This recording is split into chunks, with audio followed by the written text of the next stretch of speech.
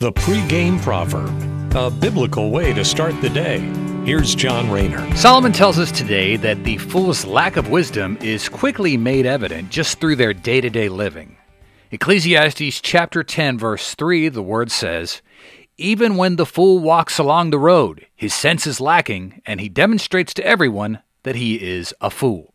So simply walking down the street, the fool makes his foolishness known at once, usually by drawing attention to themselves.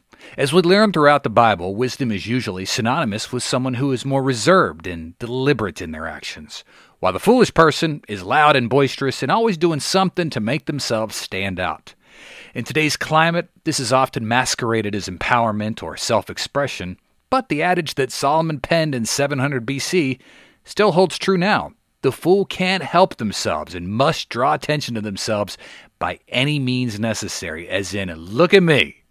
Flashy lifestyles with souped-up cars or fancy gadgets or revealing clothing shows that the foolish person needs and craves attention and adoration because the fool is God in their own eyes. Instead of glorifying their Creator, the fool would rather glorify themselves.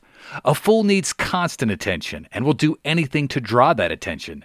Hence Solomon's musings that the fool immediately demonstrates to everyone that they are indeed a fool. Conversely, the one who lives a low-key life that doesn't require all that attention and validation is much wiser than someone who lives that all-eyes-on-me lifestyle. Thanks for listening. Have a great day. Take care and God bless. The pregame proverb with John Rayner. Look for it on all podcast platforms and have it delivered to your smartphone. The pregame proverb, proud partners of The Bar, the Biblical and Reformed Podcast Network.